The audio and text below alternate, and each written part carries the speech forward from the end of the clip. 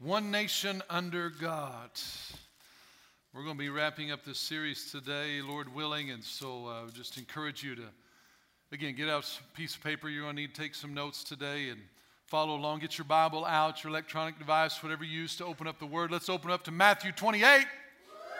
Yes, Matthew 28. You ought to know it by heart by now if you've been coming throughout this series. We've been launching from this scripture for a specific purpose. We're going to go to another scripture after this, so if you'd like to, you can open up to 2 Corinthians chapter 5 and hold your finger there. We'll be going to that scripture here in just a little bit, 2 Corinthians chapter 5. So we're going to start out in Matthew 28, One Nation Under God. I'm going to start reading there in verse 16 when you're ready. It says, Then the 11 disciples went away into Galilee to the mountain which Jesus had appointed for them, and when they saw him, they worshiped him, but some doubted. And Jesus came and spoke to them, saying, All authority has been given to me in heaven and on earth. So here's the instructions. Here's our mandate. Here's what we're hearing from God. Here's what we're hearing from heaven for all of us. Notice this is not a commission or an assignment to the preachers or to the church leaders. These are instructions to all of us. And we've all got a part to play in this. We'll talk about this more as we go along today. Here's what he says in verse 19. Go therefore, because I have all authority in heaven and earth, go therefore and make disciples of all the nations, baptizing them in the name of the Father and of the Son and of the Holy Spirit. Here's how you make disciples of all the nations, by teaching them to observe all things. All things. Everybody say all things. Teaching them to observe all things that I have commanded you. And lo, I am with you always. I'm with you always. I'm with you always. I'm with you always. I'm with you. How much is God with us? Always. How often is he with us? Always. He's always with us, even to the end of the age. Amen. So be it. So we see in the scripture, it says, go into all the nations, go into there and make disciples of all nations, baptizing them in the name of the Father, Son, and the Holy Spirit, teaching them to observe all things that I command. So here's what we're talking about. In our nation right now, we're wanting to make disciples of nations, and we're talking about the nations that we affect, that we control, and that's the United States of America, as well as when you travel, go to other nations. Maybe you're watching from other nations. Yes, we have people watching from other nations online on our service. So whatever nation you're living in, wherever you are, we want to make disciples. We want to help make disciples, followers of Jesus, by doing that. And he says how we need to do that is make sure that we teach them to observe all things that I command. And we talked about that being his principles. So we got to follow the principles of the kingdom of heaven. We're working through this process of seeing, we come out of the election season and we come out of that process of division in our country, and how some people were thrilled 4 years ago with the results and some people were devastated. Some people are thrilled 4 years later and some people are devastated. So we have a divisive situation in our nation. What do? Do we just pack up and go home and say, forget it, let's just kiss this world goodbye? No, we still got Matthew 28.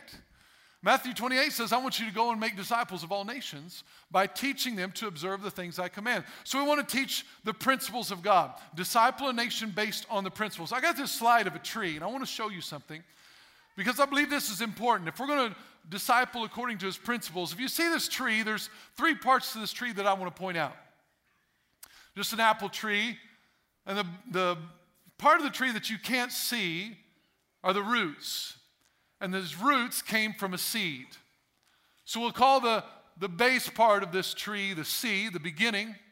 Then you've got the trunk part, the part that forms the structure and what kind of holds it together. And all of that comes out of the seed. And then from the structure, you begin to produce fruit, which would be the results. So you have the seed represents the principles, represents the beginning. The most important part of that tree is not the fruit. If you would look at it and say, what's the most important part of that tree? You would say, well, it's the apples. It's the apples. The most important part of that tree is the seed. Because whatever you plant, the seed, whatever you start with, the base, the beginning, is what determines the results that you get.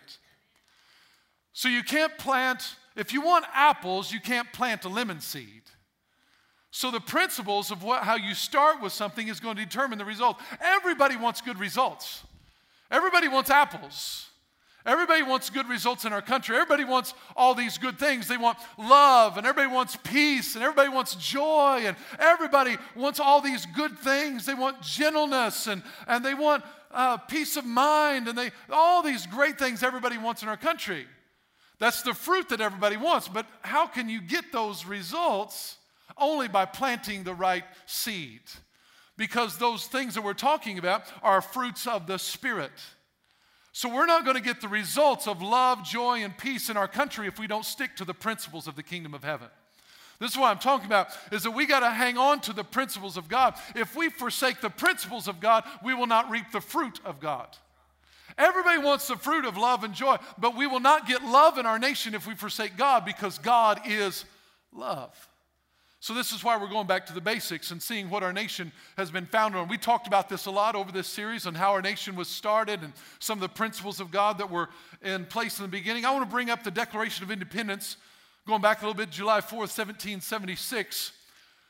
Important day in our history. And you'll see on the Declaration of Independence, it's hard for you to read at the top of it, but at the very top of this document, it says, the unanimous declaration of the 13 United States of America. The unanimous declaration of the 13 United States of America.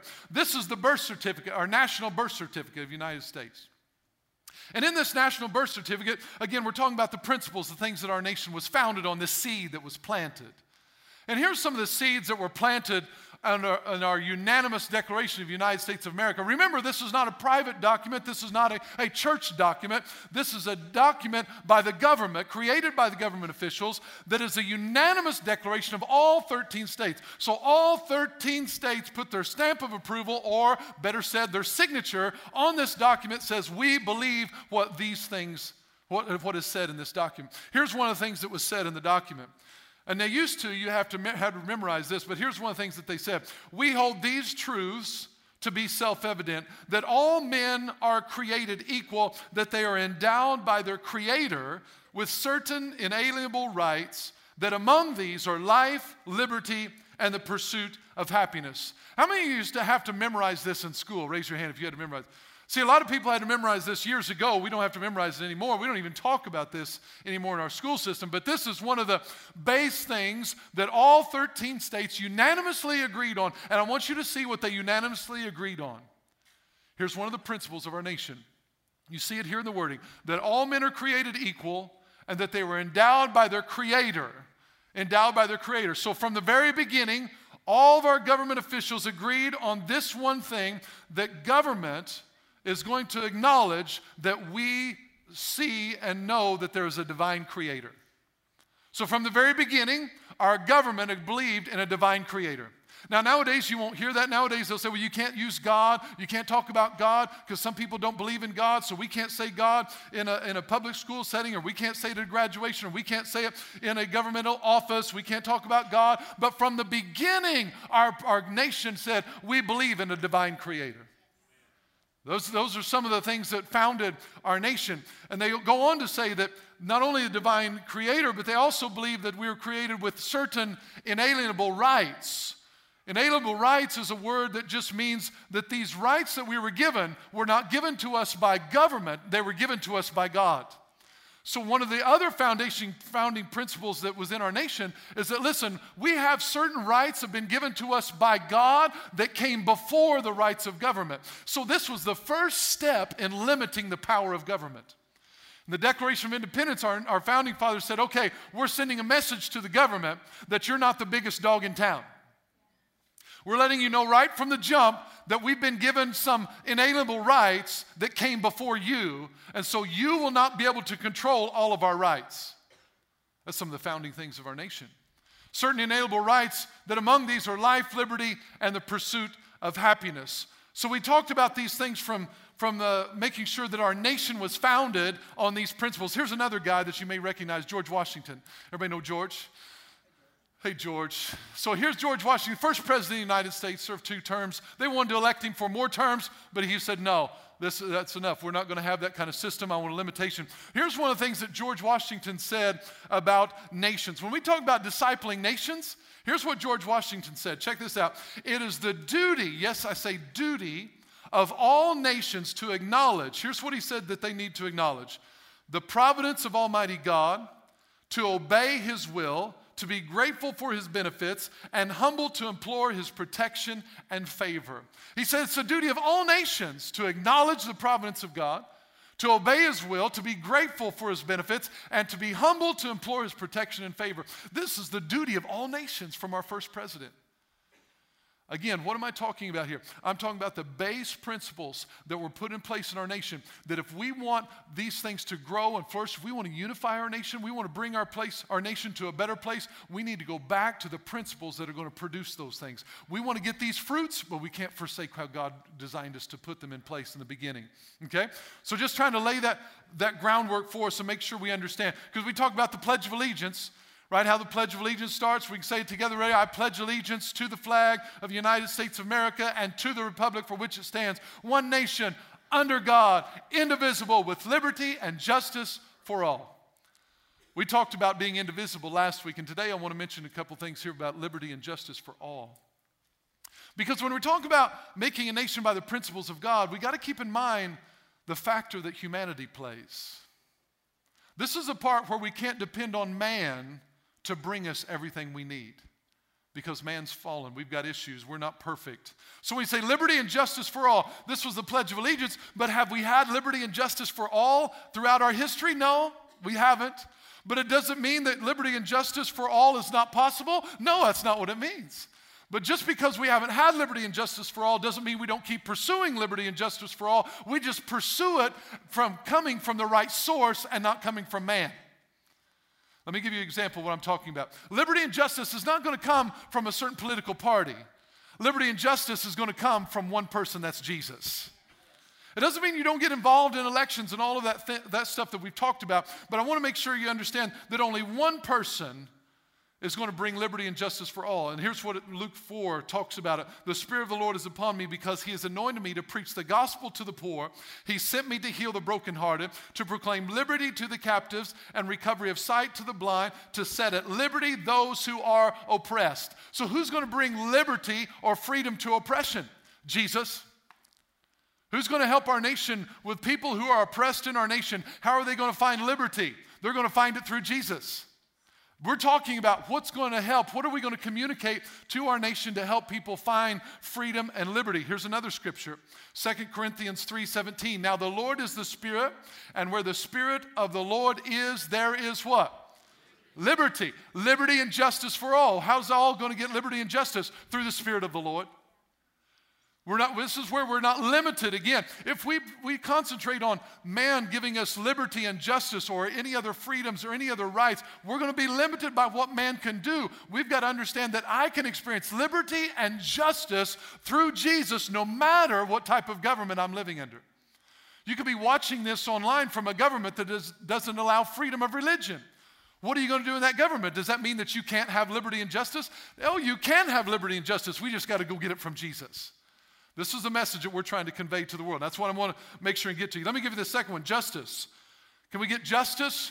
Deuteronomy 32:4 says, he is the rock, his work is perfect, for all his ways are justice, a God of truth, and without injustice, righteous and upright is he.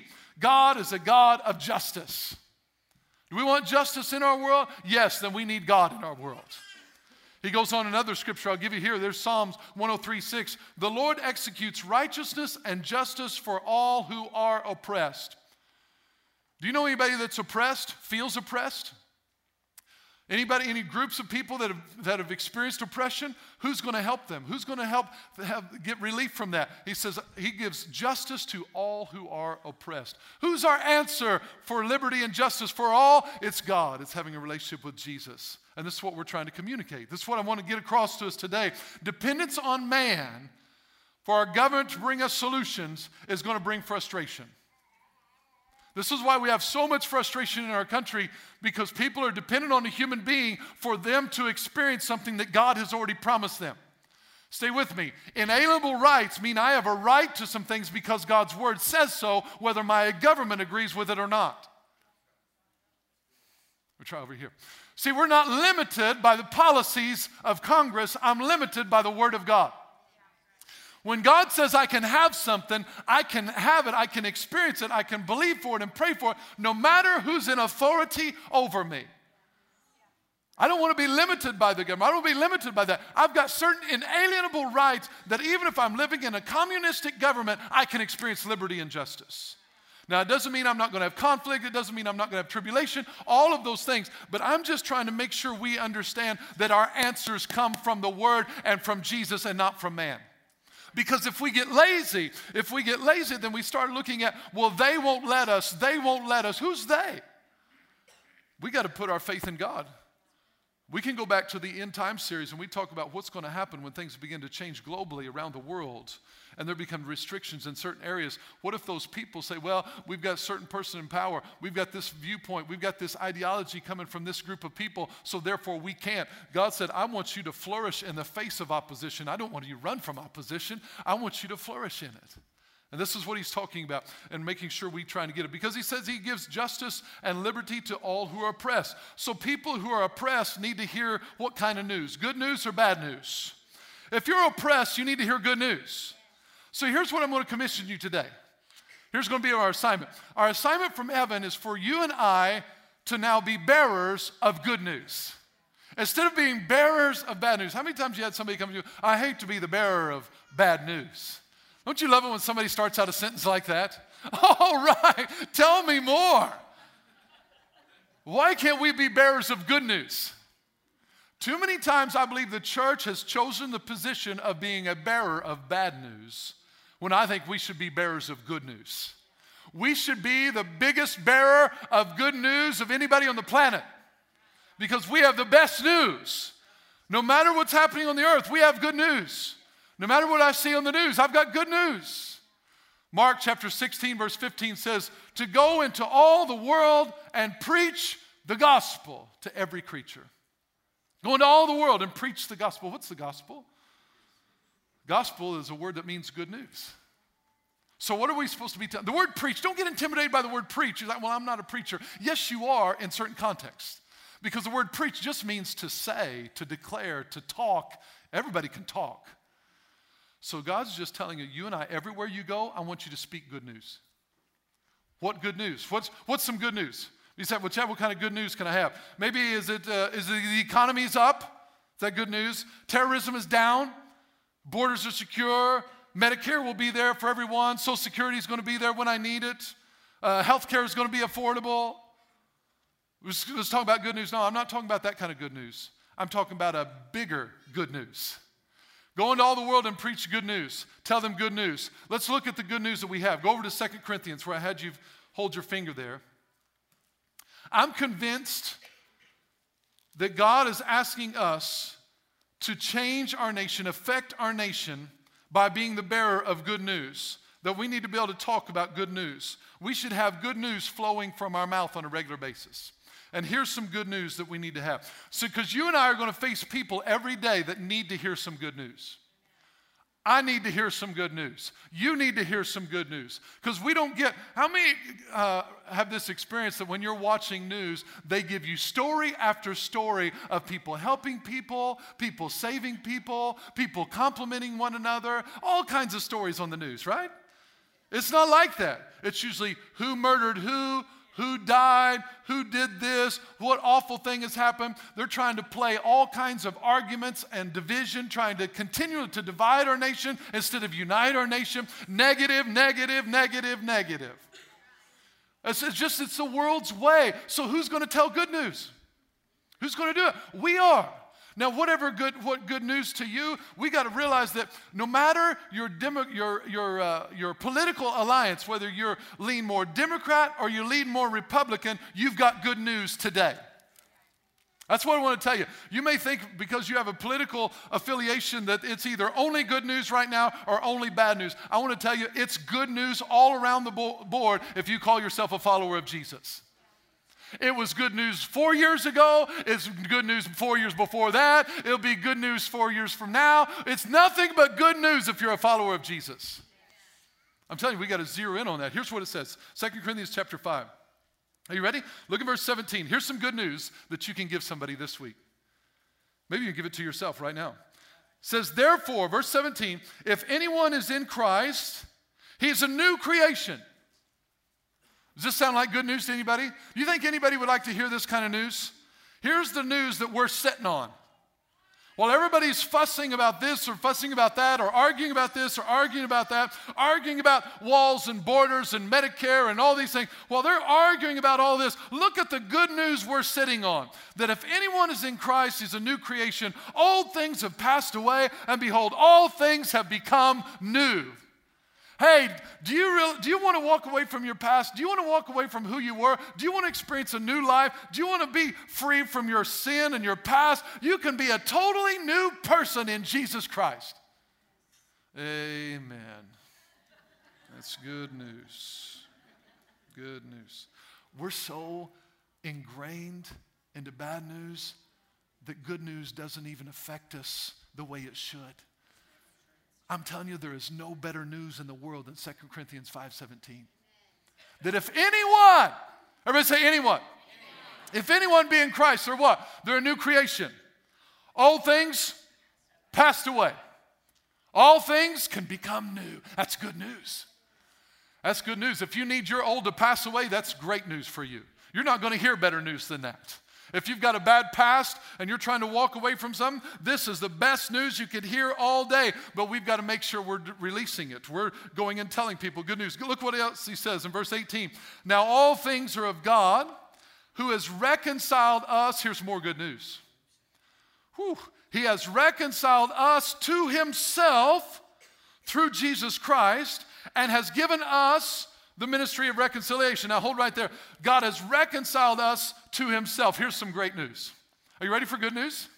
Maybe you didn't realize this was great news. Maybe you kind of glossed over this like we all do. But I want you to see good news that's going to make a difference in the world around us. Here's something we have to tell people. Here's what it says. All things are of God, who has reconciled us to himself through Jesus. Here's what reconcile means. It means to restore proper, friendly relations after something has happened to break it. Whenever you have reconciliation, it takes three things. You might want to jot these down. Three things. Number one, someone has to do something to break up the relationship. Someone has to screw it up. So for reconciliation to happen, there has to be first a division, or there's no reconciliation. You got it? It's to be reconciled, to come together again. So there has to be a separation. Number two, someone has to intentionally do something, make an effort towards reconciliation. Here's the principle. Reconciliation doesn't happen on accident. Someone has to do something intentionally to bring reconciliation. Then thirdly, because of the efforts of the first two, because of something that was broken and someone made an intentional effort and did something about it, then thirdly, relationship is restored and friendly relations are back the way they were, if not better. So reconciliation needs all three of those things. So let's break it down for a moment. Maybe you're in a situation where you've got a relationship in your life that's broken because somebody did something. Either you did it or somebody else did it. That you're not on speaking terms, you're not talking to one another, that's what happens in the holidays. You experience some of this. Other times in your life, you experience things. If you've got something, number one, you're in a situation with a broken relationship, then now see step two. Step two is somebody intentionally has to do something about it to restore it. You say, well, I'm praying about it. I understand praying about it. We need to pray about it. But then at some point, we need to do something about it. Some people are still praying about it because they don't want to do anything about it. They're praying that God will tell somebody else to do something about it. They're praying that God will move on them to apologize. Father, I just pray again, day 375 straight, that you will cause them to ask forgiveness. When are we going to do something to bring restoration in relationship?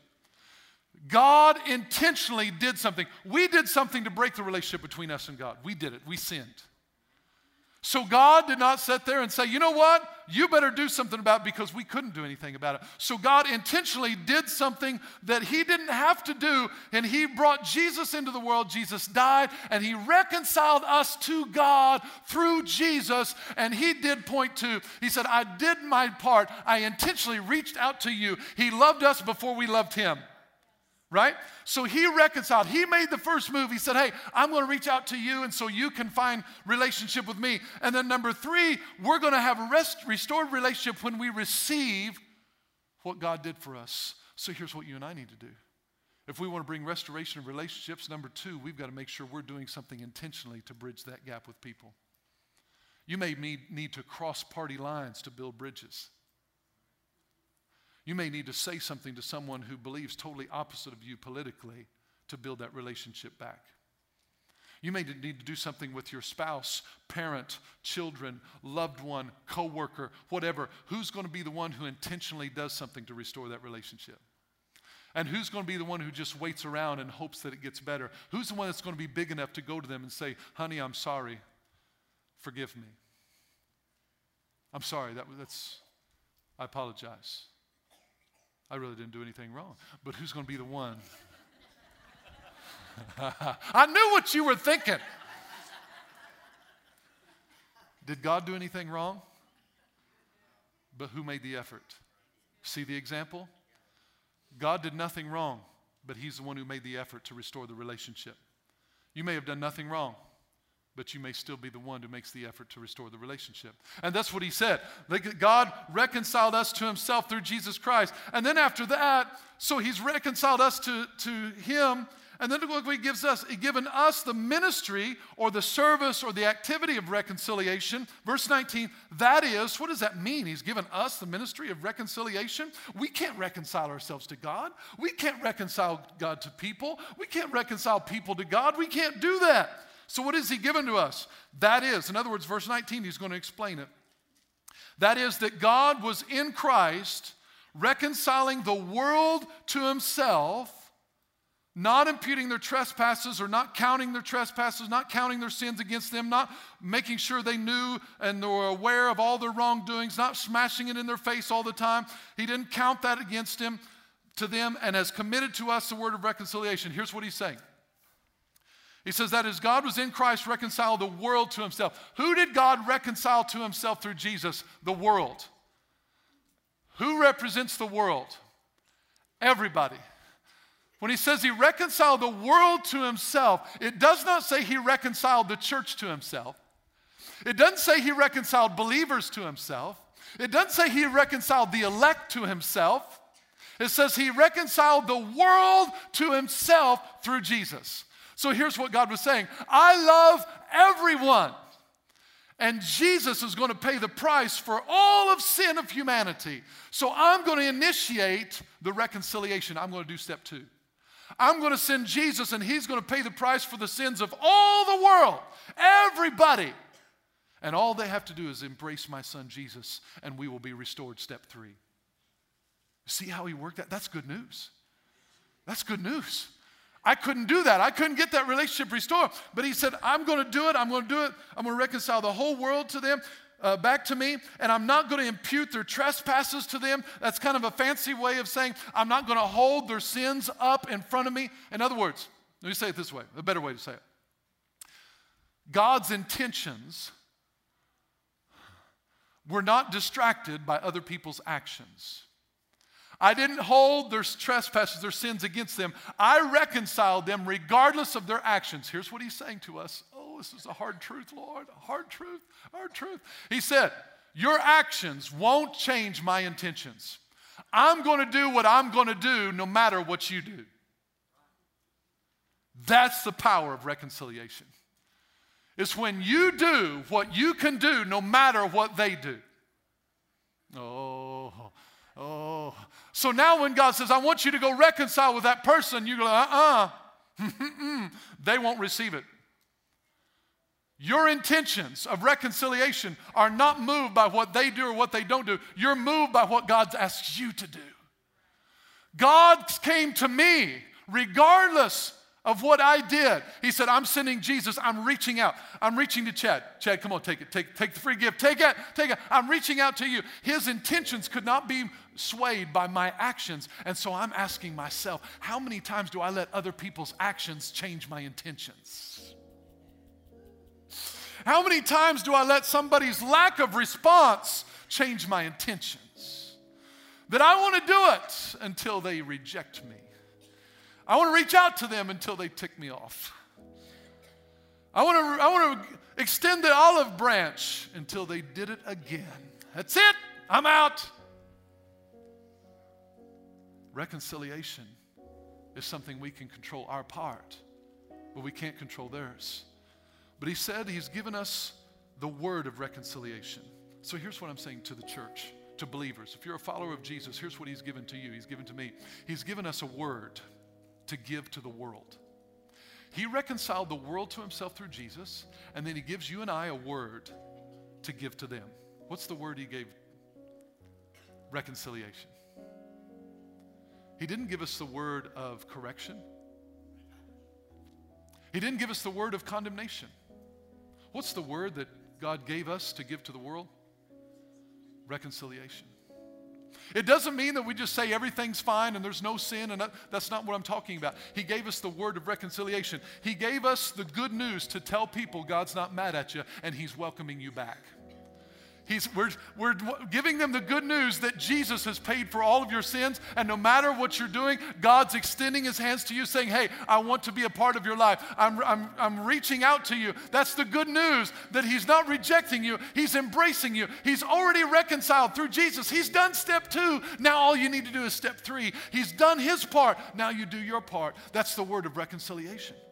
So we got to go around the world and give people hope and give them the good news that God's reconciled himself to them. Hey, you know God loves you. He's reconciled himself to you.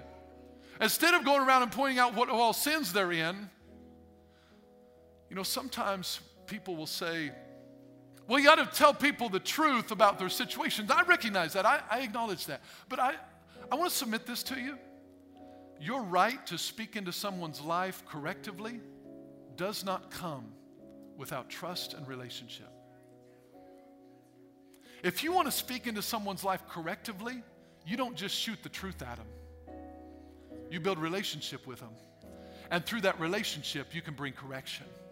Through releasing love to them, you let them know that God's not mad at them, that God's welcoming them. See, God's asking us to belong before we become.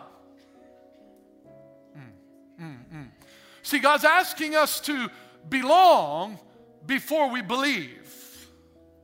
The church has asked people too many times to become, and then they can belong. If you will become like us, then you can belong. If you will believe like we believe, then you can become. Then you can belong, sorry. But I believe God's asking the church to do something a little bit different in the context of the word of reconciliation. Is that, will you allow people to belong, build relationships before they become everything God's asked them to become? Will you let people belong as the body of Christ and be a part of the church and build relationship with people before they believe everything that they're supposed to believe? Well, I don't know, Pastor. Things could get a little crazy. Yeah, they could. But I want to submit to you that I've not become everything that I'm supposed to become yet, and I still belong to the family of God. I don't even believe everything that I know God wants me to believe, but I'm still a part of the family.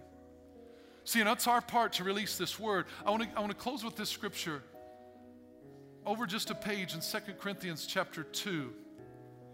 Here's the word that we want to release to the world, because I believe One Nation Under God is about this, guys.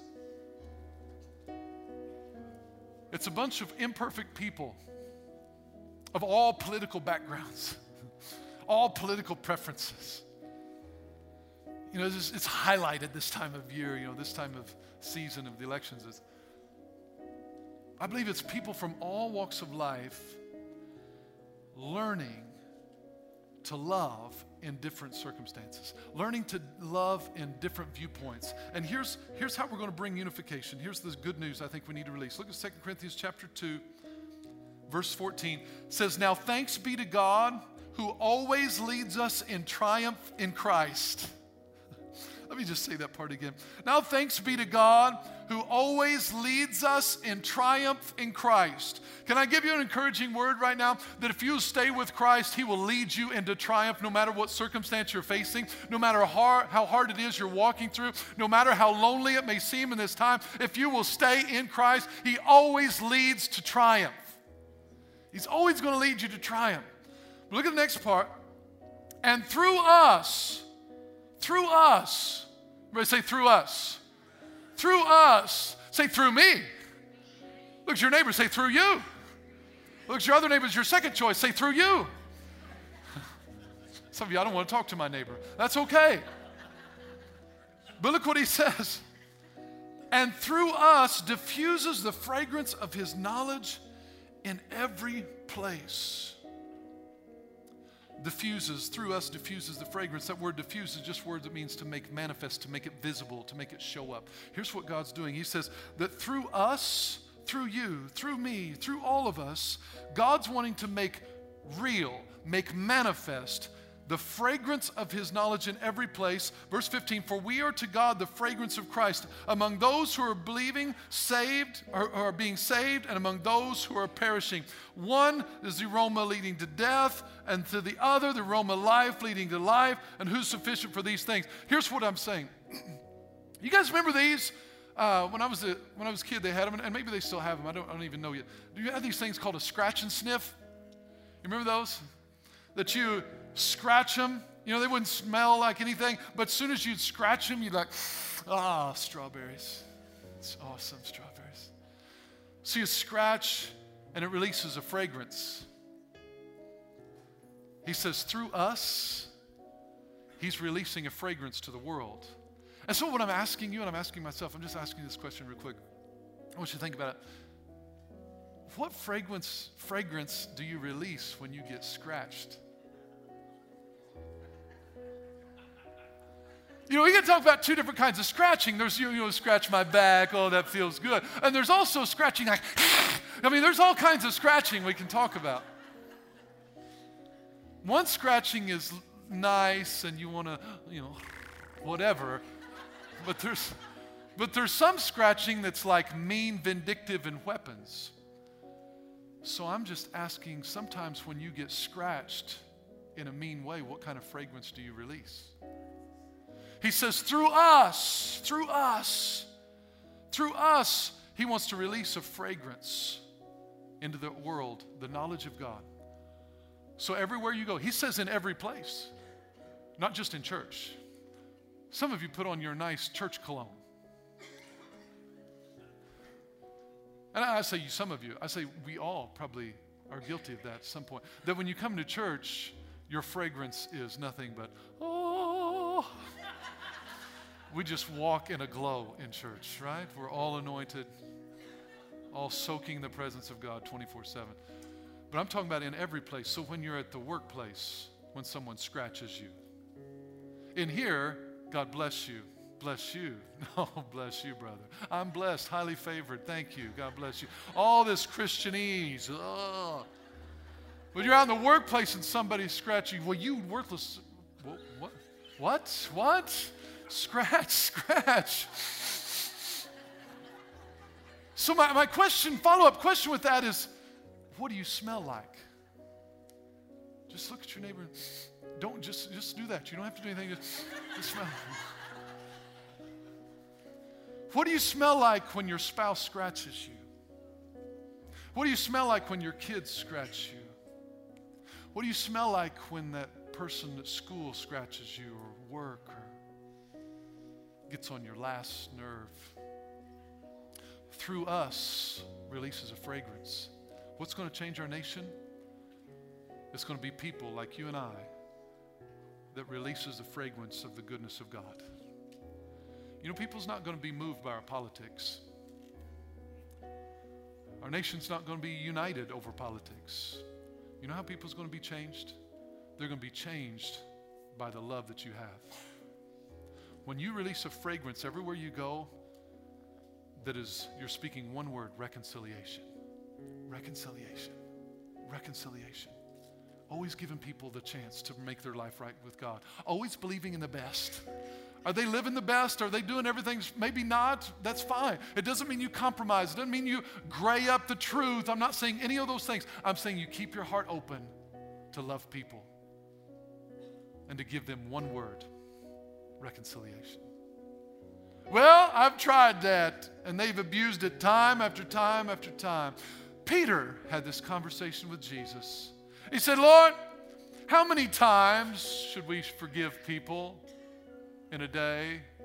7 times? He thought he was being really radical. I mean, Lord, really? I mean, we can't let people take advantage of. Should we forgive people 7 times? Jesus, in all of his wisdom, said, no, Peter, 7. That's not it. 70 times 7. Per day, right?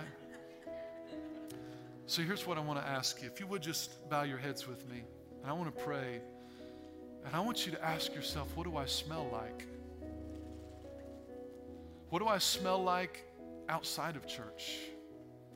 Can the world smell the fragrance of God in me? I'm not saying you have to be perfect. None of us are. But I'm asking this question: do you realize that you're putting off an odor everywhere you go? We use a phrase, we say that your attitude stinks when we're talking about a bad attitude. But I'm telling you, a bad attitude doesn't literally smell. It doesn't put off an odor. But what we're saying is your attitude, people around you can smell it. They can sense it. They can realize it. And if you're putting off love, joy, peace, I realize we all have our bad times and bad moments, and I get it. But I want to press into what God's asking me to do, that when I'm scratched, I want people to smell God the best that I can. So ask yourself before God, Lord, do I stink a little bit?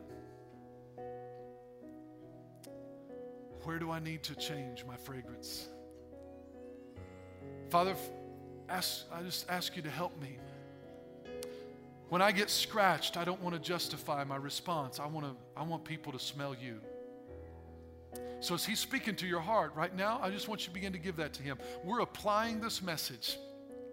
We're applying it into our hearts right now to say, God, that through us, he wants to release and make real, make manifest, make visible the kingdom of heaven. He's wanting to do it through us. Imperfect vessels that we are, he's wanting to use us to give people the word of reconciliation. Do you have the word of reconciliation, or do you have the word of criticism? Do you have the word of unity, or the word of division? I don't know what God's dealing with you on, but I'm just giving you the opportunity to hear his voice. Holy Spirit, speak to us. We want to be your vessels. We want to be your fragrance. We want to be your cologne, your perfume in every place. On our good days and our bad days. In church, in our homes, in our jobs. Lord, we want people to smell you on us. Help us, Father, to lay down our divisions and pick up reconciliation. You've given us a word to speak to the world, and it's the word of reconciliation. That God, through Jesus, reconciled the world to himself. What good news. What good news. God, I pray this week in our lives that you'll prick our hearts. I pray that people scratch us and we put off a wrong odor, that you will speak to our hearts immediately, that we will change our fragrance in that moment. That when a response that we give doesn't smell like you, God, I pray conviction will come quickly. A loving response to say, Chad, no, that's not how I want you to respond. Thank you, Father. Thank you, Father.